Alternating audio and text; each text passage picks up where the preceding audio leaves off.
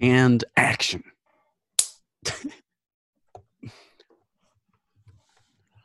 Welcome to the first ever episode of the Drive-In Podcast, featuring Nez, Dr. O, and Ricky Flicks, bringing you the latest in movie news, reviews, and movie theater reviews, as well as the hottest takes on. I gotta start that over. Actually, I gotta start that over. I forgot. Yeah, no worries. I said I had two ands in there. The hottest. I'm trying to sound official here. All right, movie and theater reviews, hottest, and bringing you the hottest takes in Hollywood. Movie news, reviews, and the In hottest. Hollywood. We're in Connecticut. In About Hollywood. I don't know. You could say about Giving you all the inside I'm just scoop. gonna say on the internet. from the ground of Hollywood. Yeah, on the From the internet. Hollywood Hills. All right, here we go. Wow, that was really loud. 3, 2, 1. Dodgeball.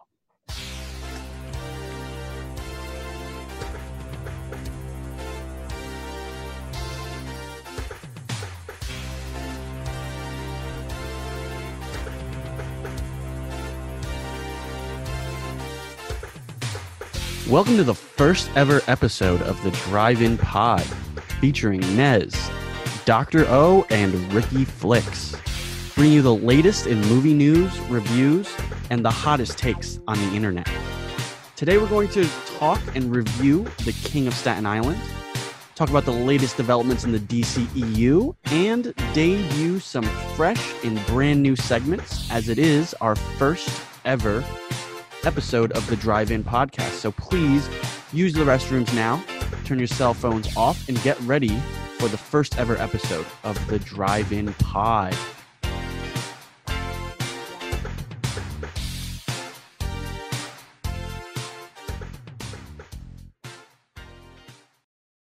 Guys, I think that it's only right if we all go around the table here, the metaphorical table, because we're all actually far apart from each other, and introduce ourselves. Tell us, why you like movies or why you got into this. And, I guess we'll start with you, Dr. O. Tell us a little bit about yourself and, introduce yourself to our listeners. All right. Thanks, Nez. Yeah, I'm Dr. O. All right. You can find me and catch me on the blog for the foreseeable future. If you've seen our blog, you can find my different blog series that I got. I have the Quarantine Trials, where I'm basically reviewing movies off a bucket list poster I have that my parents gave me for Christmas. I got Doc Talk, where I just released actually the next edition of the series, where I discuss Lance, right, the 30 for 30 that came out after The Last Dance.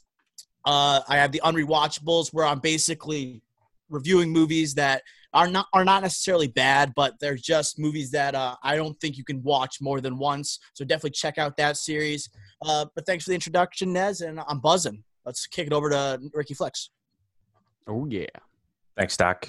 How we doing, guys? How we doing? Excited? Very excited to bring you the first episode of the Drive-In Podcast. And it's been an honor sitting with you boys, just talking movies throughout our friendship, but now we get to bring it to the people. Personally, I don't like to overcomplicate movies. I've been watching them all my life, but I personally just like to watch them and then just give my review on them, whether in blog or now podcast. And I'm more behind the scenes. I'm into behind the scenes screenwriting and different aspects of like actual production of the movie. So I can help with that aspect when I write blogs and now with the podcast. Over to you, Nez. Awesome. Thanks, Ricky Flicks. And I don't know if this is okay for me to say, but Ricky Flicks and Dr. O are siblings. And they grew up in a household that is very, very influenced, I'd say, by pop culture. Maybe not influenced, but very into pop culture and movies as it is. So, they have a wealth of knowledge when it comes to movies, dating back to, the 60s. They've seen their fair share of movies, and oftentimes I am scolded by them for having not seen certain movies. Goodfellas, for example, I have not seen yet. But yeah, let me just introduce myself here. I am Nez. Got my start in this industry on my former Saturday radio show, The Weekend Wise Guys, on 107.7. Actually, my partner was Dr. O on that show. We took that on together Got my start there. I love to talk. I love movies as much as the next guy. I'm not going to sit here and say I'm some sort of, I have a wealth of knowledge, especially compared to these two. But I do think I do understand them pretty well. I'm just excited to take this journey and really start doing these podcasts and pumping these babies out. What do you say? Oh yeah, So we're buzzing. Let's go. Let's get into it. So if you don't already follow us on Instagram at _ the Drive-In Pod, Twitter at the Drive-In Pod, or YouTube the Drive-In Pod. You can just look that up. You can also find our blogs at thedriveinpod.com. Dr. O is pumping at least 1 to 2 out on a daily basis. Mm-hmm. He's an absolute king and an absolute savage when it comes to pumping these out. It's also incredibly great content. It's hilarious. It's funny. I strongly recommend it. Thedriveinpod.com. Go check it out. And let's just get this episode started. Let's start out with the checkup with Dr. O. This is a brand new segment, and it's going to be a weekly segment where Dr. O basically gives us the week's news in everything movies, pop culture, and TV. He's just going to go over, a couple headlines. We're going to give a couple takes and whatnot, but mostly just review some interesting happenings across Hollywood. So without further ado, go ahead, Dr. O. All right, first ever checkup, boys, with Dr. O. We had a lot of different casting news this week, okay? And we have the biggest story that came out yesterday. We have Michael Keaton returning to the role of Batman. He's set to reprise his role as the Caped Crusader in the DC Extended Universe's next Flash movie, which is due out in 2022. After nearly 30 years, Keaton's in talks to return to the role of Batman to appear alongside Ezra Miller in The Flash. The Wrap has learned exclusively. Talks with Michael Keaton are in the very early stages. It is far from a sure thing. It can go either way. No details are currently available about how big or small the role is. Boys, what do we think? Very interesting. Very, very interesting. Going from the MCU to possibly the DCEU. Very interesting. Also confusing. I'm confused by it, to be honest. At first, with Flashpoint, I was thinking that we had Walking Dead. What's his name? I can't think of it off the top of my head. I was going to say Negan. Jeffrey Dean Morgan? Yeah, Jeffrey Dean Morgan. Thank you. Thank you, Dr. O. Jeffrey Dean Morgan, who I'm a big fan of. But now we got Michael Keaton. Michael Keaton, if I see him in a Batman suit, I will flip out. I might walk out of the theater when I see it. He's 65 years old. This man should not be in a Batman suit. Hopefully it will just be in a mentorship role. But with the new movie with Robert Pattinson coming out next year with Matt Reeves, I'm just confused. I think that's everybody, but I think a lot of us are really confused, but it's doing exactly what it's meant to do, which is get us to talk about the DCEU. It's very hard to speak positively about it, considering all the things that have happened with the DCEU and just the poor way that they rolled out Justice League and the really short and small buildup that they had. But this is definitely interesting. I'm actually very excited about it personally. I think it could be a very cool wrinkle that they add in. I don't think it's going to be huge, but it is going to sell tickets and it's going to generate headlines as it is. It made it onto the Checkup with Dr. O, and that's when you made it in this industry, even though this is the first time it ever happened. But full disclosure, I'm very excited to see Michael Keaton back as Batman. I think he will play an older version of him who's pretty much retired. And like I said, I think it's going to be a pretty cool addition to the DCEU, which has been rather dry to date. I think it's good, not great news. Obviously, you're not having Affleck return. He's already hung up the cape and cowl. You have Pattinson, right? That's going to be coming next year, and it's separate from the whole DCEU. I found this casting to be more of a way to somehow bring a Batman into the DCEU, right? Because there's a lot of stuff going around, a lot of rumors that this new Flash movie is going to be based on what Ricky Flicks mentioned earlier, which is something called Flashpoint, which is where they introduce the DC world to the multiverse. It's almost cheating a little bit. It's where you have you can have Batman with Batman and Batman Returns with Michael Keaton somehow enter the DCEU. If they wanted to, you could have the DC shows that are on the CW. I pray they don't do this, but they can have them enter the DCEU. Okay, so it's kind of a wild thing that they're constructing there. But I think it's kind of an excuse just to use Batman, right? And it's obviously a lot of fan service with Keaton back in the role. I know I just got HBO Max, and literally the first thing I watched was Batman 1989 with him and Nicholson going at it. And I'm pumped to have him back. Like, he's a great Bruce Wayne in my opinion, and I know a lot of fans are just like happy to have him back in the Cape and Cowl. I think I don't particularly agree with you with great Batman. I know it might be a hot Bruce take. Wayne. Good. Yes, I agree. So you did say great Bruce Wayne and not Batman. Okay. There's a difference. Good clarification. I don't think he looks the part, but he did have the right mannerisms. He had the right suave. You know, he had the right movements, and he always knew what to say. Yeah. It's going to be interesting to see what they do. I'm sure he's going to be introduced as his return's going to be talked about at DC Fandom, which is coming up August 22nd. And it's going to be a huge 24-hour virtual experience. And I know that any movie fan will be paying close attention. It basically serves as the Comic-Con for this year, but only obviously being devoted to DC movies. We also had more casting news this week. We had Mike Tyson biopic, right? It's moving forward with Jamie Foxx set to play the iconic boxer. All right, according to CNN, Oscar-winning actor Jamie Foxx has confirmed that he will play Mike Tyson in an upcoming biopic about the life of the American former heavyweight boxer. Casting for the highly anticipated film with Foxx in the lead role was first announced in 2014. But after a 6-year hiatus, there had been some doubts about whether it would be made. Boys, it's happening. What do we think? Yeah, I'm really excited. I think Jamie Foxx is extremely talented, about as talented as you can get in terms of a person in Hollywood. He's one of the most talented that there is. His impressions are second to none. I've seen him on the radio impersonating multiple people, including Mike Tyson, and it's like an expert level. It's like a mastery of being able to do an impression. So him doing a biopic based on a true story of somebody who actually lived a life, like an actual person that you can actually impersonate in Hollywood, I think it's going to be perfect. He's going to be a perfect fit. He has to get absolutely yoked to Tyson level, which is probably going to be the biggest challenge for him. Because I think the acting is going to come very easily, as it almost always does for Jamie. Because I think very highly of him. I think he's so talented. I think he's going to absolutely crush this role. And I think just one more thing. If you've seen, they did have something on the radio where he was on the radio and he basically described the opening scene, and it just like sounds magical, like artistic perfection. Or maybe that's too much, but it got me excited. I wanted to get up out of my seat in the theater, and I wasn't even watching the movie yet. So we posted that on the Drive-In's Instagram.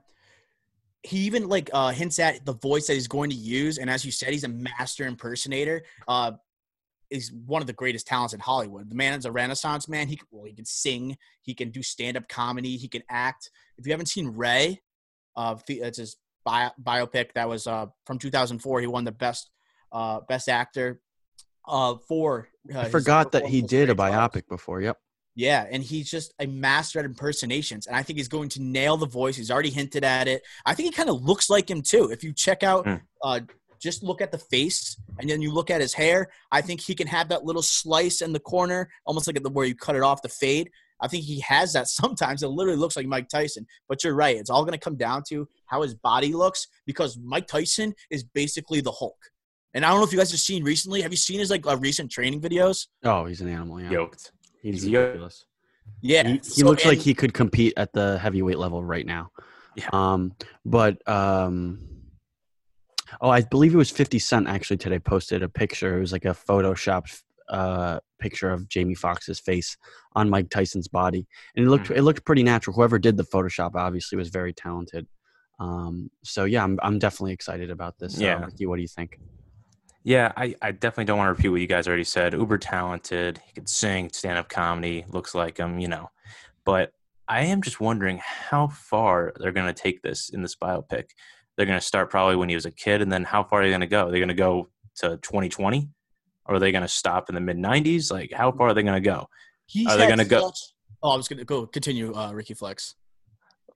I'm I think it'll be interesting to see. If they see like midlife crisis. They go into The Hangover. Is Jamie Foxx going to sing like impersonate Mike Tyson singing? I'm super excited for this movie. Agree with both of you. He's going to kill it, but that's what I'm wondering. How far are they going to go with this, and what parts are they and are they not going to get into? Dude, he's had such a tumultuous life. Like you can't cover everything. And I even mentioned this in a blog I wrote.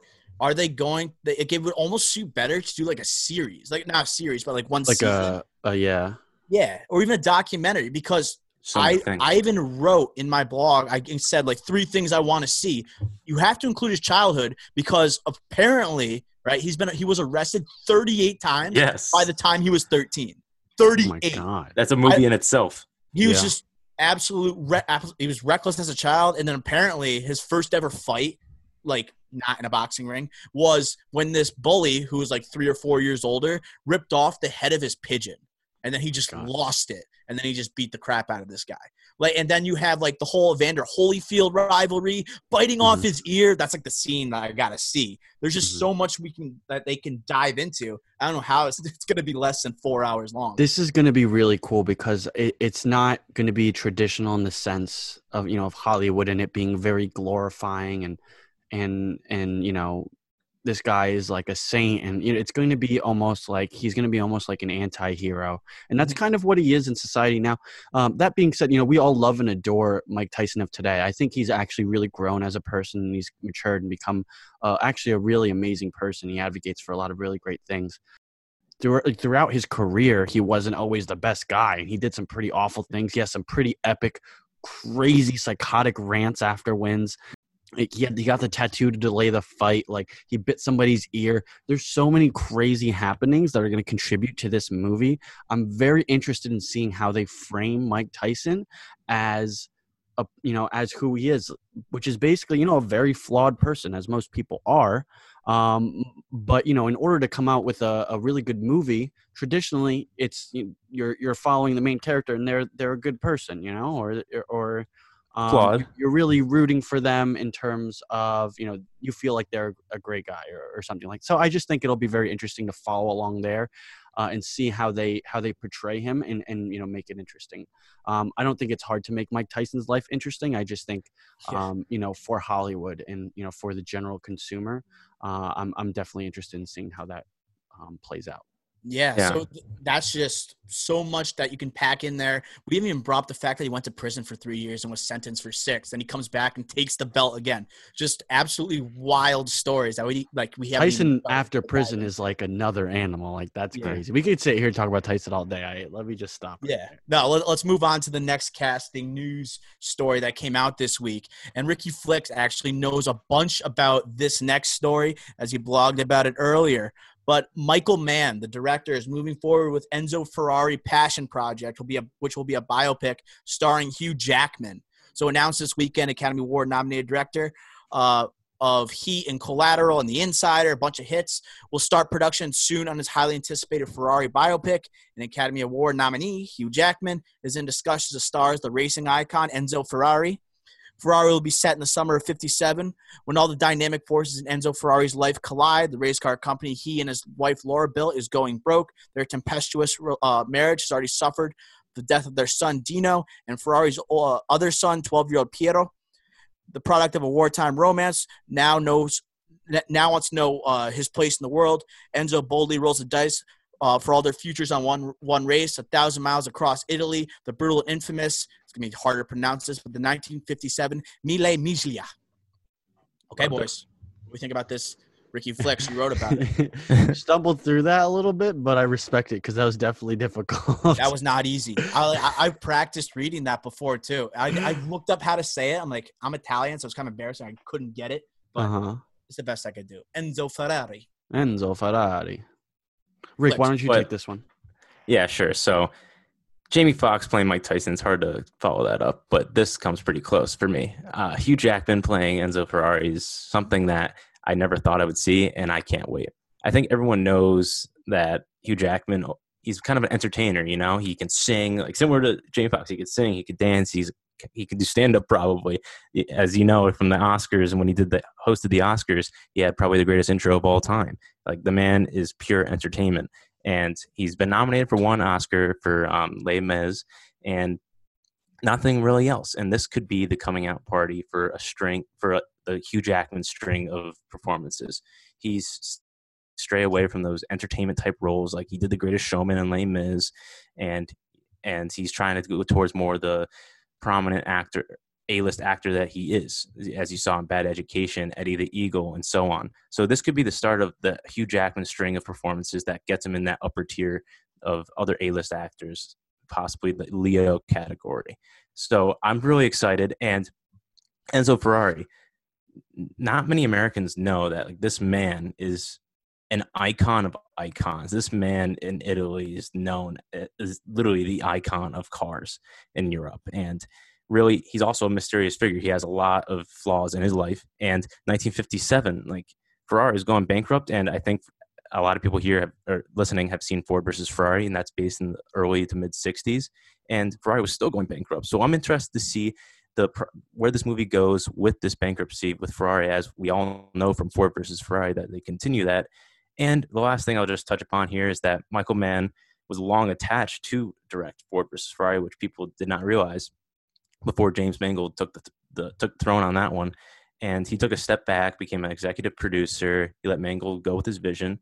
And Michael Mann now, this is his time to show his real strong passion for this time period, for Ferrari and cars. And I think he's going to kill it with his passion project. I always viewed, like, I'm a Hugh Jackman fan. I like him. I don't love him. I always felt like he didn't rise to the occasion for most of his roles. Like, he was great in Logan, but I think he's overrated, to be honest. Other than Logan, I never saw Les Mis. I know he's a great singer. He's super talented, but he's never really lived up to the hype, dude. He's like, I would like almost compare him, like NFL comparison, like Odell Beckham a little bit. Not in the fact that he's like a distraction to his team or anything like that, but the fact that he hasn't really won anything, but he kind of gets hailed as like this all-time talent. Like, I love Logan, but other than that, man, I really don't see him in that A-list category. What do you think, Nez? I think Odell Beckham is a weird comparison. I don't know. I guess so. Yeah, I mean, Odell Beckham came out of the gate very, very hot. So, like, I'm thinking, like, you would have to compare him to an actor that basically, yeah, but put on like an all-time performance and made like one of the greatest catches of all time. So maybe had one of the greatest roles of all time or performances. That's a great Logan. It was nominated for an Oscar. It's pretty deep into his career. Anyways, I'm gonna let that go. I'm definitely interested in this. I think it's very rare where you do find a project or two movies coming out in such a short period of time, revolving around almost a similar story, at least, or at main subject in terms of just Ferrari or Enzo Ferrari, when Ford versus Ferrari just came out, and then it also being tied to the same person, whether it's directing or executive producing. So I think that's very interesting. I'm interested to hear more about it. Modern Hollywood, we're gonna know the entire plot to the story before opening night anyways. So I'm excited and definitely interested in hearing further developments about it. All right, so that does it for the checkup for this episode. A lot of casting news. It won't always be like this. That's kind of what we got slammed with this week, and that's just the way it goes. So, Nez, what do we got next? So next, we just got a new Judd Apatow movie, The King of Staten Island, that came out during quarantine in almost, a weird way that I've never really experienced, at least a movie of this scale. And it's not like a, Return of the King scale. I'm just saying a movie that we know probably would have done pretty well in the box office, coming out in, streaming only and on demand only. It's something that we're definitely seeing more and more of as, technology begins to advance and more and more people are getting used to, I guess, just streaming as a whole and kind of shying away from the box office and movie theaters as a whole. Here at the Drive-In podcast, we strive to bring movie theaters back. We're bringing the culture of movie theaters back. In the future, stay tuned because we're going to be doing movie theater reviews. But that being said, guys, let's all just have a brief discussion. Let's talk about, our spoiler-free review of The King of Staten Island. So, whoever wants to go first, go ahead. And go with your review, Rick, if you wanna go ahead and take this actually. Yeah, sure. So, just first thoughts coming after watching the movie for me personally. Number one, loved the movie. I thought it was very well put together, very long. I thought it was after an hour and a half. I thought it was going to be over, but it ended up going for another 40 minutes. But I really loved the movie. Really, when it kicked into gear, it really did kick into gear, and I think that plays a huge part into Pete Davidson's great acting role as basically himself. And this is basically an autobiography or a biography of himself. And I thought he did a terrific job. And I think who kind of stole the show from him a little bit, though, was Bill Burr. Bill Burr, maybe a little Oscar buzz, maybe a little, but he was phenomenal Not a ton of in this competition. movie. He was phenomenal in this movie. I was happily surprised because last thing I saw him in, other than stand-up, was The Mandalorian in one of those episodes, and I hated him in it. And I'm a huge Bill Burr fan, but I can't believe you hated didn't him. like him in The Mandalorian. I Hated actually him. really I thought he enjoyed was him. awful. I liked him too. I was a I fan. enjoyed him. I He's thought he coming did back a season 2, by terrible the way. job. Interesting. Hopefully he's gained some experience from this movie and will do better. But Wow. just to wrap up, really long movie, but definitely worth a watch. And I guess the last thing I'll say here is that the tone was a little off. At first, I thought it was going to be a comedy, but with Pete Davidson, his name in the movie Scott, with his dad dying, it seemed more of a drama. And I don't really mind having it either be a drama or a comedy, but I thought the tone was just off the entire movie. I don't think it took away from how good it was, but I think it took away the potential of how much better it could have been. When I think about this movie, I know we talked about it off camera and off the record, and we talked about like the type of movies Apatow has been involved in, especially early on in his career. Not going all the way back to his first movie, Heavyweights, bona fide classic, by the way. But like we're talking about the Anchormans, Pineapple Express, Superbad, all those type like I don't want to say slapstick, but they're just laugh fest. When I thought about this movie, it actually resembles some recent projects Apatow has done where he does have that problem where he confuses his tone. So, like, I'm thinking of Funny People with Sandler, and Rogan. That one really had a messed up tone as well. It was like that dramedy style. A movie I just watched recently, one of Apatow's best, in my opinion, The Big Sick, which is similar type of story where it's based on a young comedian, a true story. In The Big Sick, they focus on Kumail Nanjiani. This one, they talk about Pete Davidson. But they also strike that tough boundary between drama, I was about to say dramedy, drama and comedy. So I agree with your take on the tone, but I thought the best acting came from Davidson here. This was all him. This is his story, and he should have been the best actor. I think this is like going to open new opportunities for him personally. Yeah, so I would say that for me, it felt less like a Judd Apatow movie, and I guess that's what I was expecting. Or I was expecting a Judd Apatow movie, but it felt less like a Judd Apatow movie and more like a Pete Davidson movie, which I think is completely okay. Obviously, the story, it was either written for or by Pete Davidson, regarding somebody who lost whose father was a firefighter and they lost their father. That happened to Pete Davidson in real life. He lost his father in 9/11. So, obviously we haven't seen a Pete Davidson movie before, but it definitely didn't really feel like a Judd Apatow movie, at least to me. Mostly Judd Apatow movies that I know, Dr. O would quote unquote call them laugh out loud funny. Something that he overuses just a tad bit. I hear it once or twice. This movie had definitely a different tone to it. And honestly, the laughs, there was a couple good ones in there. The drama, it didn't really have me on the edge of my seat. It had one of those, as a lot of movies do nowadays, it had that issue where I knew exactly what was going to happen in this movie, just from watching the trailer. I knew that he was going to just be this kind of bummy kind of guy that lived with his mom. His mom was going to start dating this guy, and then they were actually going to end up somehow bonding with each other. He was going to end up helping out at the firehouse, and he was either going to, at the end of the movie, figure his life out, or figure his life out and join the fire and become a firefighter, which he clearly didn't do, or maybe we don't know because the ending's a little ominous. I guess it's a spoiler-free review. I shouldn't tell you that. You didn't say exactly what happened. You're good. Sequel? But sequel? I don't know, maybe. But, it just felt a little off the entire time. The dialogue and I don't know. It just felt a little weird. I personally enjoyed the movie. I don't know if I would watch it again. Because I liked it, didn't love it.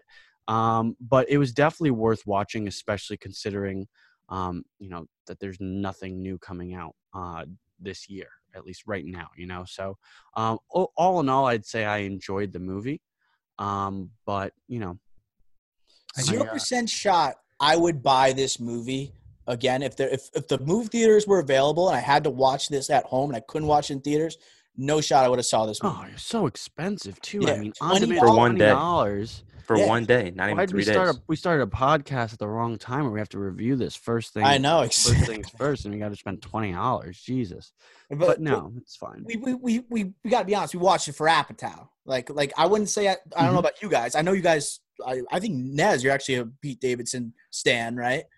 I wouldn't say stan, but yeah, I definitely am a fan of Pete Davidson. I think he's cool. Yeah, he's a young, talented dude, but and he does have an intriguing story. And I think the people also were excited for this movie and wanted to see it, not because it just basically flooded all social media for 2 months, but you had a story that everyone was already familiar with Pete Davidson's dad passing away during 9/11. And I listened to an interview with Apatow talking about this movie. Unfortunately, we couldn't get him on for the drive-in, but he talked about the fact in the movie Apatow's dad – Davidson's dad passes away in a hotel fire. But in the back of your mind, if you're the audience, the entire time they're talking about 9/11. And he doesn't include the words 9/11 because everyone has like different ways that they cope with that situation. And all of a sudden the focus goes from Davidson, his experience, to 9/11 overall. Then you got something much bigger than what he's going for. Yeah. So I thought that was genius, personally. Yeah, that makes sense. Yeah. And Nez, you mentioned earlier that this didn't really feel like an Apatow movie. And I agree with you, but I don't think we'll see a old school Apatow movie again, if I'm being honest. So yeah. I'm assuming you're thinking of the laugh out loud funnies like the Anchormans and the ones that he's helped produce along the way, Knocked Up, Superbad. Oh yeah. But, those aren't socially acceptable anymore, if we're going to be honest. What's the closest one that we could think of to that? To what? Like the laugh fest from the early 2000s, mid 2000s. What's the closest movie that was released? Like Good Boys, maybe? Oh, Good Boys, that was yeah. kind of socially acceptable. I enjoyed that. I enjoyed the Good Boys. I did not see the Good Boys. I got to lean on you guys for that one. But really? It's pretty good. It's not amazing. I will not be watching it again. But that's like those kind of comedies are gone now, which kind of sucks. Yeah, look at Todd Phillips. He's making the Joker instead of the Hangover. He said he can't make any comedies anymore because everyone will go up in arms about it. So I just think that you'll see Trainwreck, very similar to another Apatow movie where it was his story he helped screenwrite, produce, and direct. And that one was about what's her name? Schumer, Amy Schumer. Yeah, right, Schumer. And helping out her father, and that was the story behind the comedy and the dark comedy and the drama in it. So I think they're going to be seeing movies like the comedies such as Trainwreck and The King of Staten Island now, and not the laugh out loud, socially unacceptable Superbad. They have is the best non-Judd Apatow comedy in the past 10 years the Lego Movie? It might be. Oh wait, did he produce that?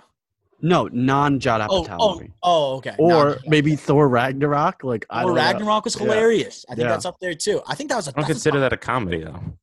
You don't? You could consider it a comedy, but I understand why you don't. Wow. But it's all right. If we're gonna say action for a superhero movie, an action movie or a comedy, what are you gonna go with? I don't know. Deadpool. What are you gonna put in? Comedy or action? Thor is so weird. I know we're getting a little off topic here, but Thor 1 and 2. Then you do Ragnarok. Like Thor 1 and 2 is an action movie. Then you watch Ragnarok. It's like you're watching someone totally different. That's a comedy. Right. I don't think Yeah, that I designates it understand as what a you're comedy. saying. I understand. But that just shows you, though, we're arguing over whether that's the best comedy. There are no more goddamn comedies other than animated movies. Sausage Party, when that come out? Oh, that was a good movie. I think it was like I don't know, 2000. 2016, 17. Sausage 2013? Party was wild. Sausage Party was great. That was Yeah, crazy. no, but I do. All right, but like to really circle back here to Ricky's point, I do understand that we are in a 2020. It's a world that it's cancel culture everywhere. You have to be extremely careful about what you say, because there at any point people could be boycotting a movie because of any sort of insensitive remarks. It's something that is definitely hurt comedy as a whole. But then on the other end, you do have people ignoring it altogether. So Sticks and Stones came out last summer, Dave Chappelle, where he basically, steps on every kind of he touched on every sensitive topic, and he made it funny, at least to some people or people that watched it. A lot of people were very up in arms about that. But what a lot of people's point was, it's comedy. It's not supposed to be taken seriously. Some people are, and that was pretty much the entire point of the special.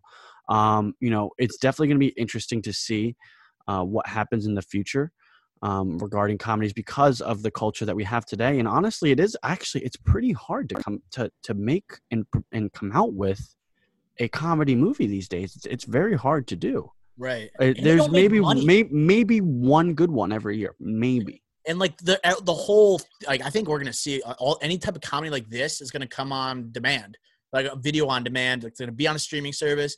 Those movies don't make money. Like maybe you had star power, Will Ferrell back in the day, but they don't crank out like the bottom line like these superhero movies. And I think that's what kind of has killed those movies. If you look where these movies like stopped like making money, it's right where like Iron Man came out in 2008. Right, you have these other ones that are just like they're just like left behind. That's why you see, like, I posted a blog the other day, like Andy Samberg's Hulu comedy that's coming out that's getting major buzz, 100% around Tomatoes, by the way.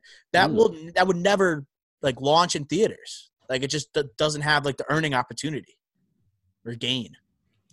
What's going on with what? When's Will Ferrell going to come out with another movie? Speaking of Will Ferrell, He just did When's this he year. coming out with a good movie? That's the real question. He came out with Downhill with Julia Lee-Dreyfus. He's pissing me off. He's basically Sandler, dude. He's like Sandler now. But Sandler, everyone knows Sandler. That's him. This is Will Ferrell. Like Will Ferrell's he's just starting to do this. He's like his movies recently been like arguably worse. Like I started with Get Hard in 2016. Yeah, and the thing is, Will Ferrell's never going to take a turn for like serious acting at all. I would love to see him in serious acting. He was great in Stranger Than Fiction. Yeah, he would be unbelievable in more serious acting as he's getting older. It's really hard. It's a really hard pivot to make. It is. Jim Carrey, he can do it. He attempted that. I mean, the number 23. I don't know if anybody ever saw that. It does horror movie, right?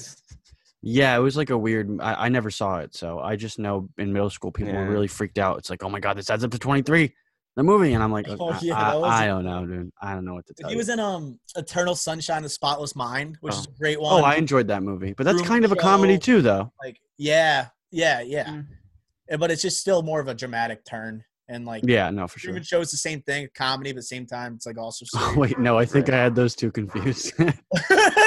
Eternal Sunshine's not very funny. There are funny. Okay. There are funny. You guys are both like, yeah. And I'm like, no, I don't think I've seen that. I don't think I've seen that movie. No, that's definitely a dramatic turn for sure. I've seen Truman Show, and Truman Show's kind of a comedy. Yeah.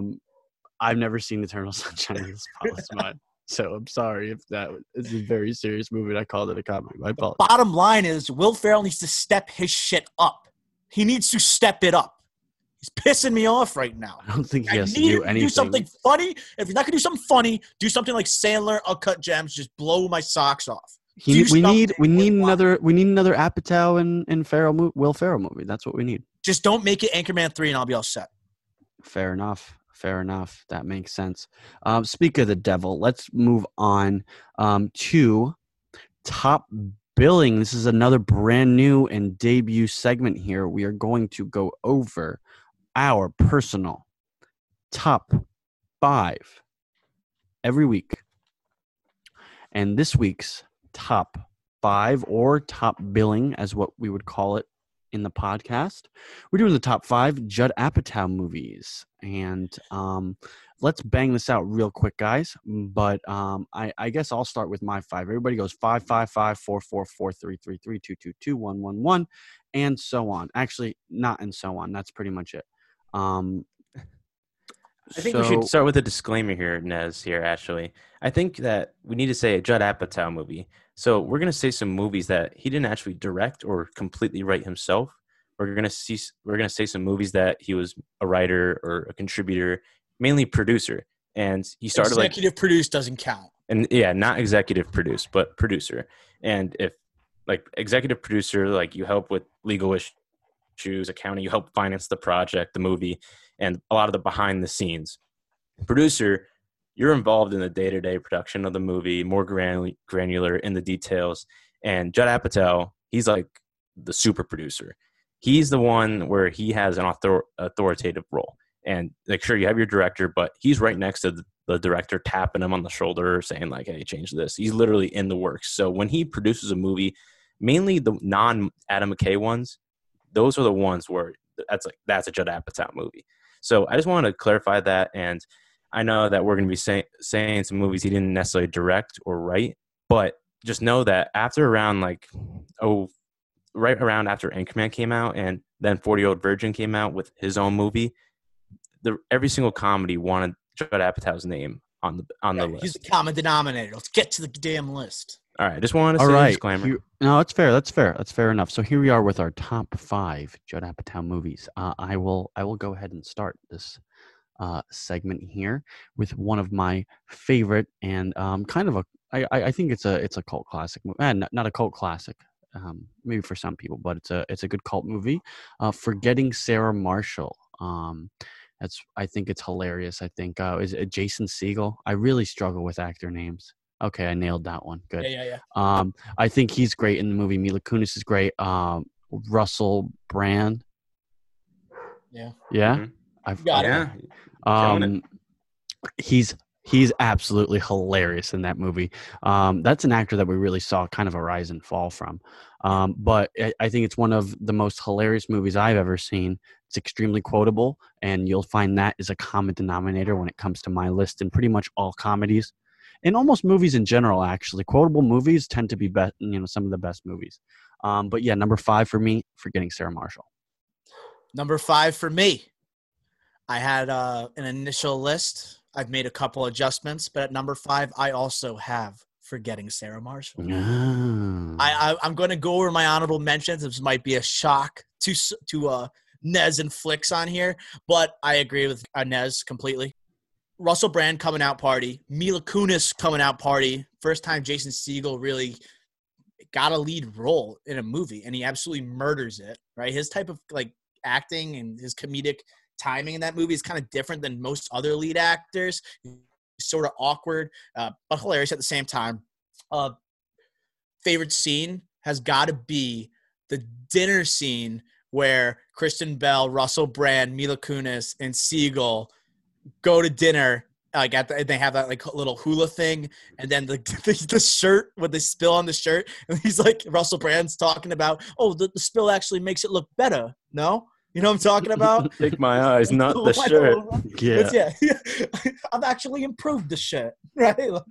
I thought that part was money. Jonah Hill, hilarious, very small part, but it also leads to Get Him to the Greek, which is kind of a subpar movie, obviously, compared to that one, in my opinion, at least. But yes, Sarah Marshall, 5. Mm-hmm. And so you talked about Jonah Hill there. Don't forget about Paul Rudd, also hilarious in that movie. Oh, Kudu. Mm-hmm. Kudu. Bill Hader, though. Bill Hader also. Bill Hader also great in that movie. In that. All the Apatow movies typically have a very similar cast, at least for his best ones, and they're all great. They're all amazing. So without further ado, Ricky Flick, let me hear your 5th best Judd Apatow movie. The 5th best Judd Apatow movie. On your Brothers. list. Step Brothers, number 5 for Ricky Flicks. What are you I think doing? This is easily the best comedic duo of all time in any comedy movie. John C. Reilly Will Ferrell. I think that says enough. You don't need to look at Holmes and Watson. Forget that movie. Never see it. Never see it if you haven't seen it.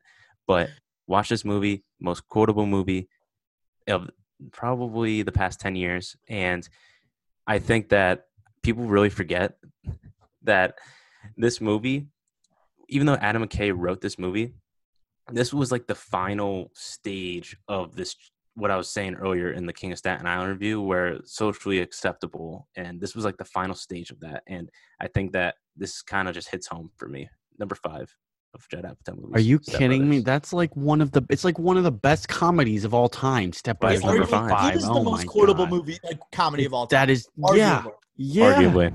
Oh my God, that'd be on anybody's list of the top 5 comedies of all time, and you have it at 5th Judd Apatow movie of all time. That just Maybe shows these how are the good top it is. 5 comedy movies of Oh all my time. God, That's how good that's Judd not. Apatow is. Ooh, I don't know if you. I don't know. If I was like if I was in high school making this list, it would easily be number 1. It wouldn't even be close. It's crazy. That's It crazy. would be. All right, moving on here. Number 4, best Judd Apatow movie. And this one was a little tough because it's common denominator here. Extremely quotable. Pineapple Express. It is a absolutely hilarious movie with a great story that's very, I'd say unusual. And I think that's very common for Judd Apatow movies where the storyline, like the actual plot, is very something that you don't really see very often. And you'll see it with all of his movies. And even even King of Staten Island is the same way. Pineapple Express is absolutely hilarious. It's laugh out loud funny. I'm sorry, I'm never gonna stop teasing about that. But no, yeah, it's number 4 on my list, and I think rightfully so. I love that pick. Didn't make my top 5, unfortunately, but that's my not a diss to the movie. Terrible. That's basically our generation's Cheech and Chong. Like, it's 420. What movie do people tune into? It's Yeah. Pineapple Express. Like, it's an absolute classic. Now, a cult classic. It's just a classic that everyone has seen.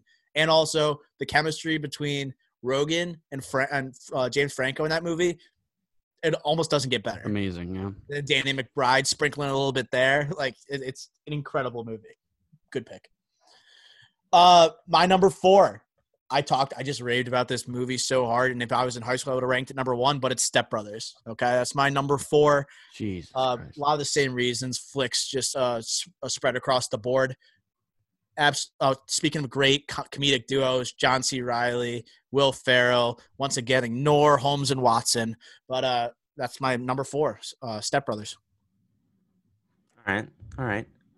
My number 4 just was talked about, Pineapple Express. I also think Craig Robinson was great in this role. I won't elaborate too much further on this, but I just think such an unusual story that really only a creative mind could think of. And I think that James Franco and Seth Rogen executed the plan perfectly in this movie for this such an unusual story. So my number 4, Pineapple Express. I want to see that sequel, by the way, that they teased, and this is the end. Still Woody waiting Harrelson. on that. I think they should actually do, like I was actually thinking about that before you even said it. I think that they should come out with a sequel to Pineapple Express. I think it'd be well accepted, well received. There we go. We'll write the script. Flicks will write the script. All right, so number 3, as much as I've given you guys flack for Step Brothers being so disrespected by the both of you, I have it as number 3.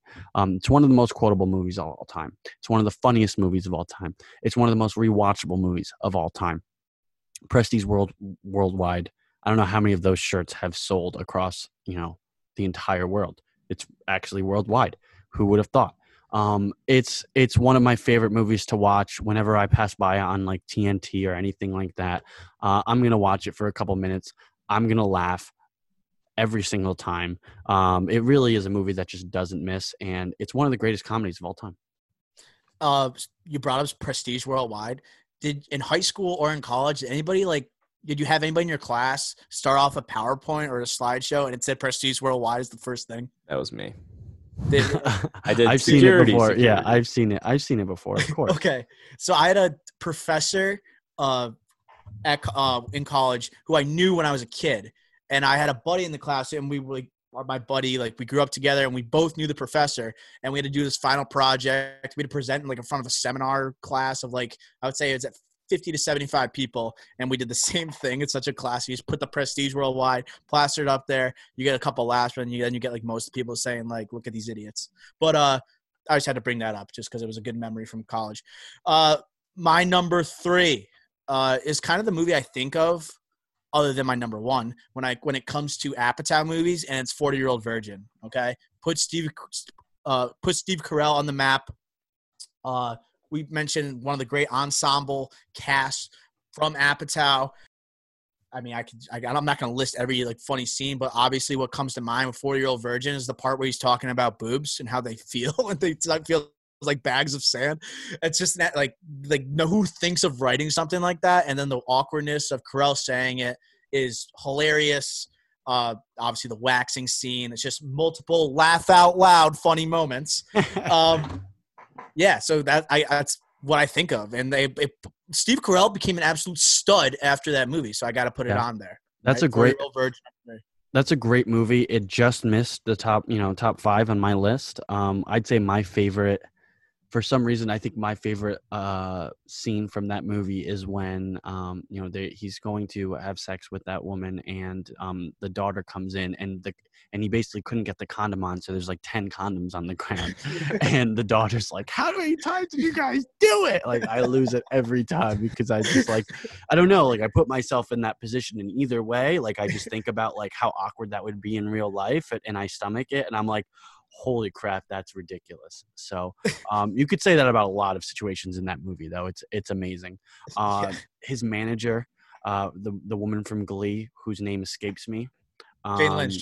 She is hilarious in that movie. Like maybe she might be the second funniest person in that movie. Hot take.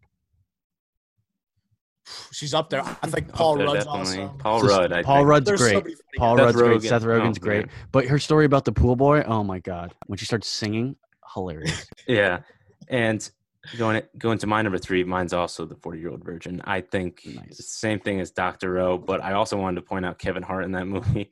I thought he was hilarious as well. And the reason why this is above for Step Brothers for me personally is that I just think this was a better put together story. I really think that Step Brothers was all chaotic and all over the place. It had a lot more arguably actually more one-liners, and Will Ferrell and John C. Reilly's duo partnership in that movie is so much more known and iconic.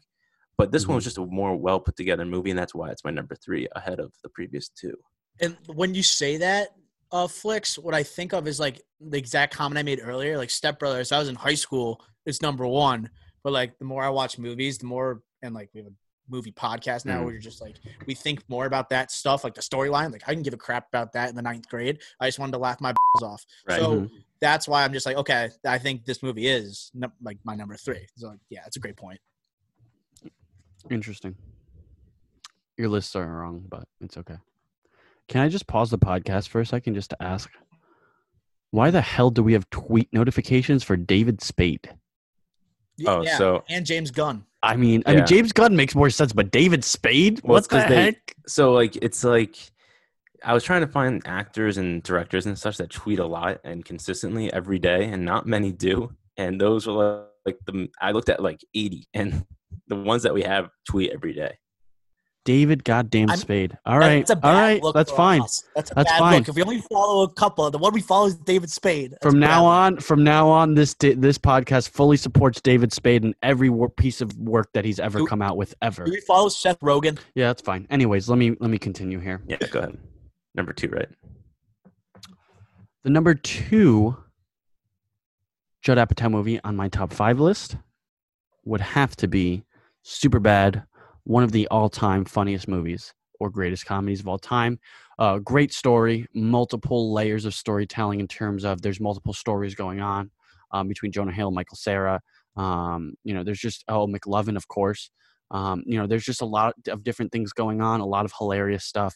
Very timely as well. I believe. When did this movie come out? Were we in high school at the time? 07. So no, we were in finishing up middle school, but it's one of those like high school coming of age movies, and when you're watching that while you're while you are kind of coming of age, it hits harder. When you watch the movie Dazed and Confused while you're in high school and a senior in high school, that's when I watched it. It was on Netflix. I watched the movie Dazed and Confused when I was a senior in high school. It's about seniors in high school.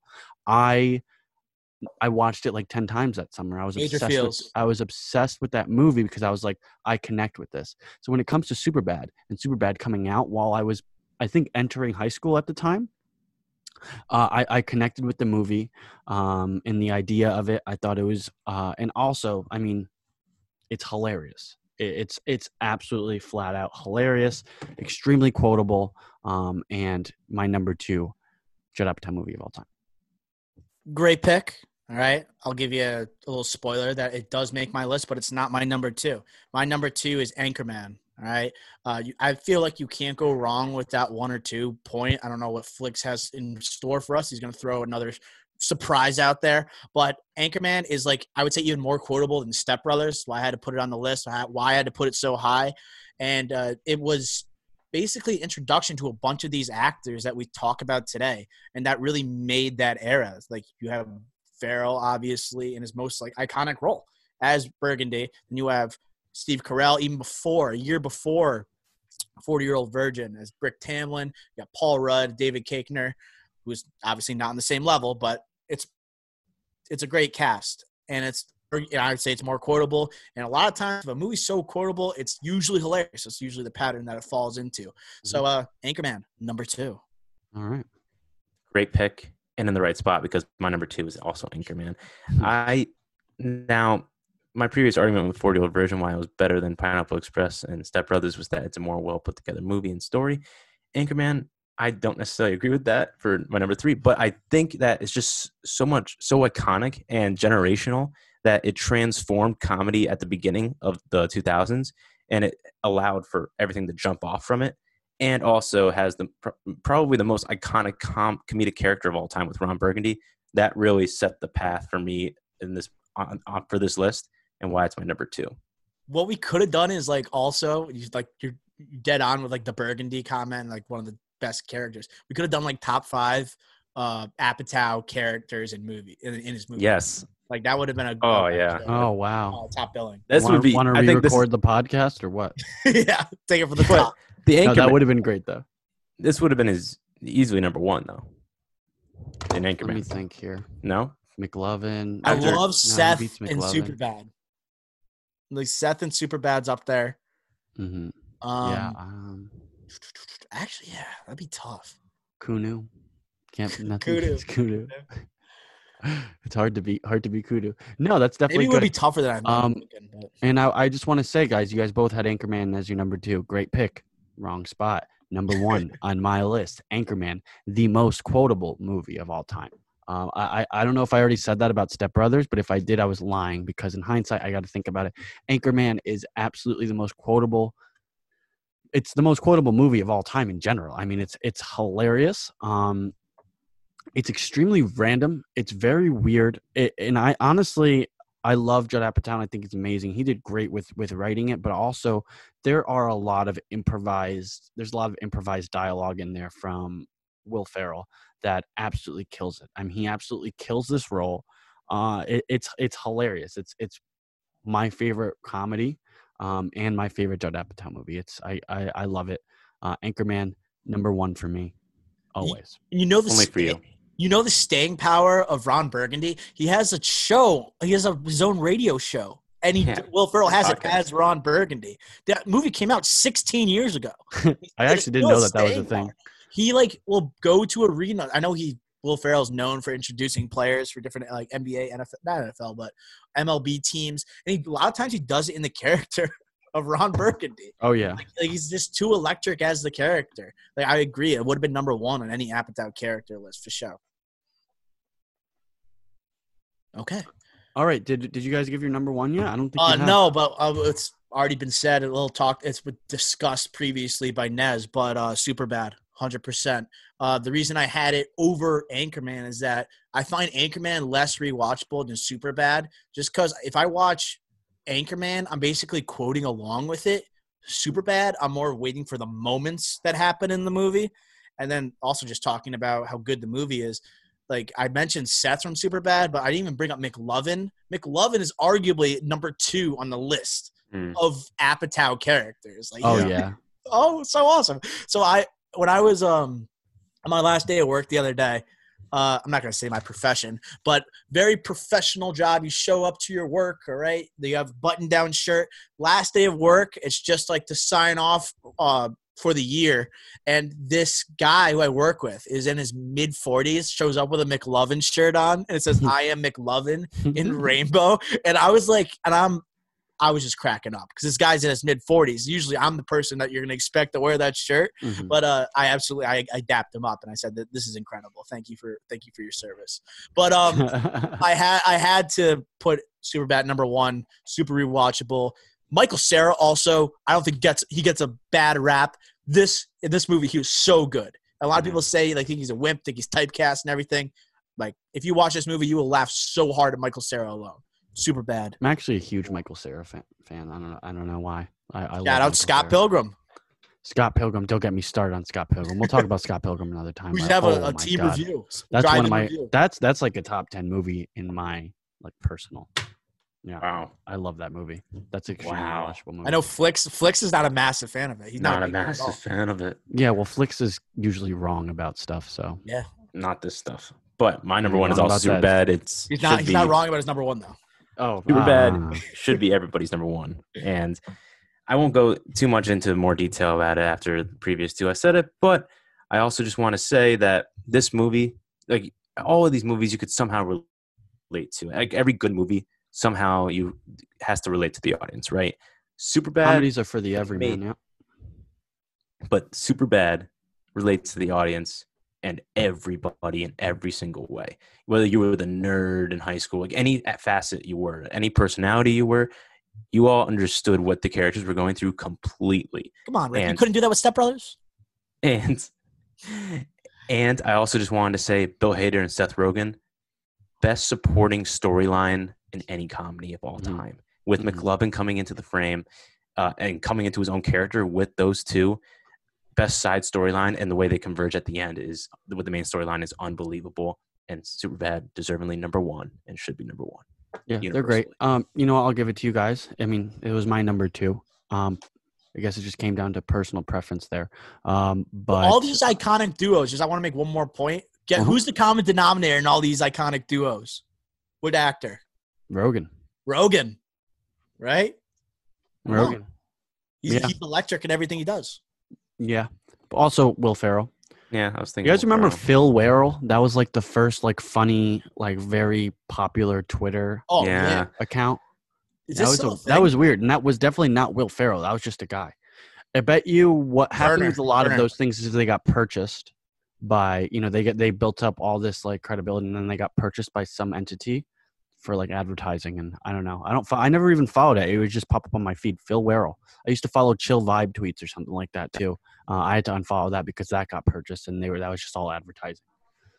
So now I follow the I would love Drive-In to see Pod my at following history on Twitter. I follow the Drive-In Pod at the Drive-In Pod on Twitter and _ the Drive-In Pod on Instagram, YouTube, the Drive-In Pod. Check us out. Guys, that's going to wrap up the first ever episode. Everybody give ourselves a hand. Okay, just me. Snaps. With the It was a pleasure. Please, please, please like and subscribe. Follow us on everything that I just listed at the Drive-In Pod. And we'll see you guys next week. Smell ya.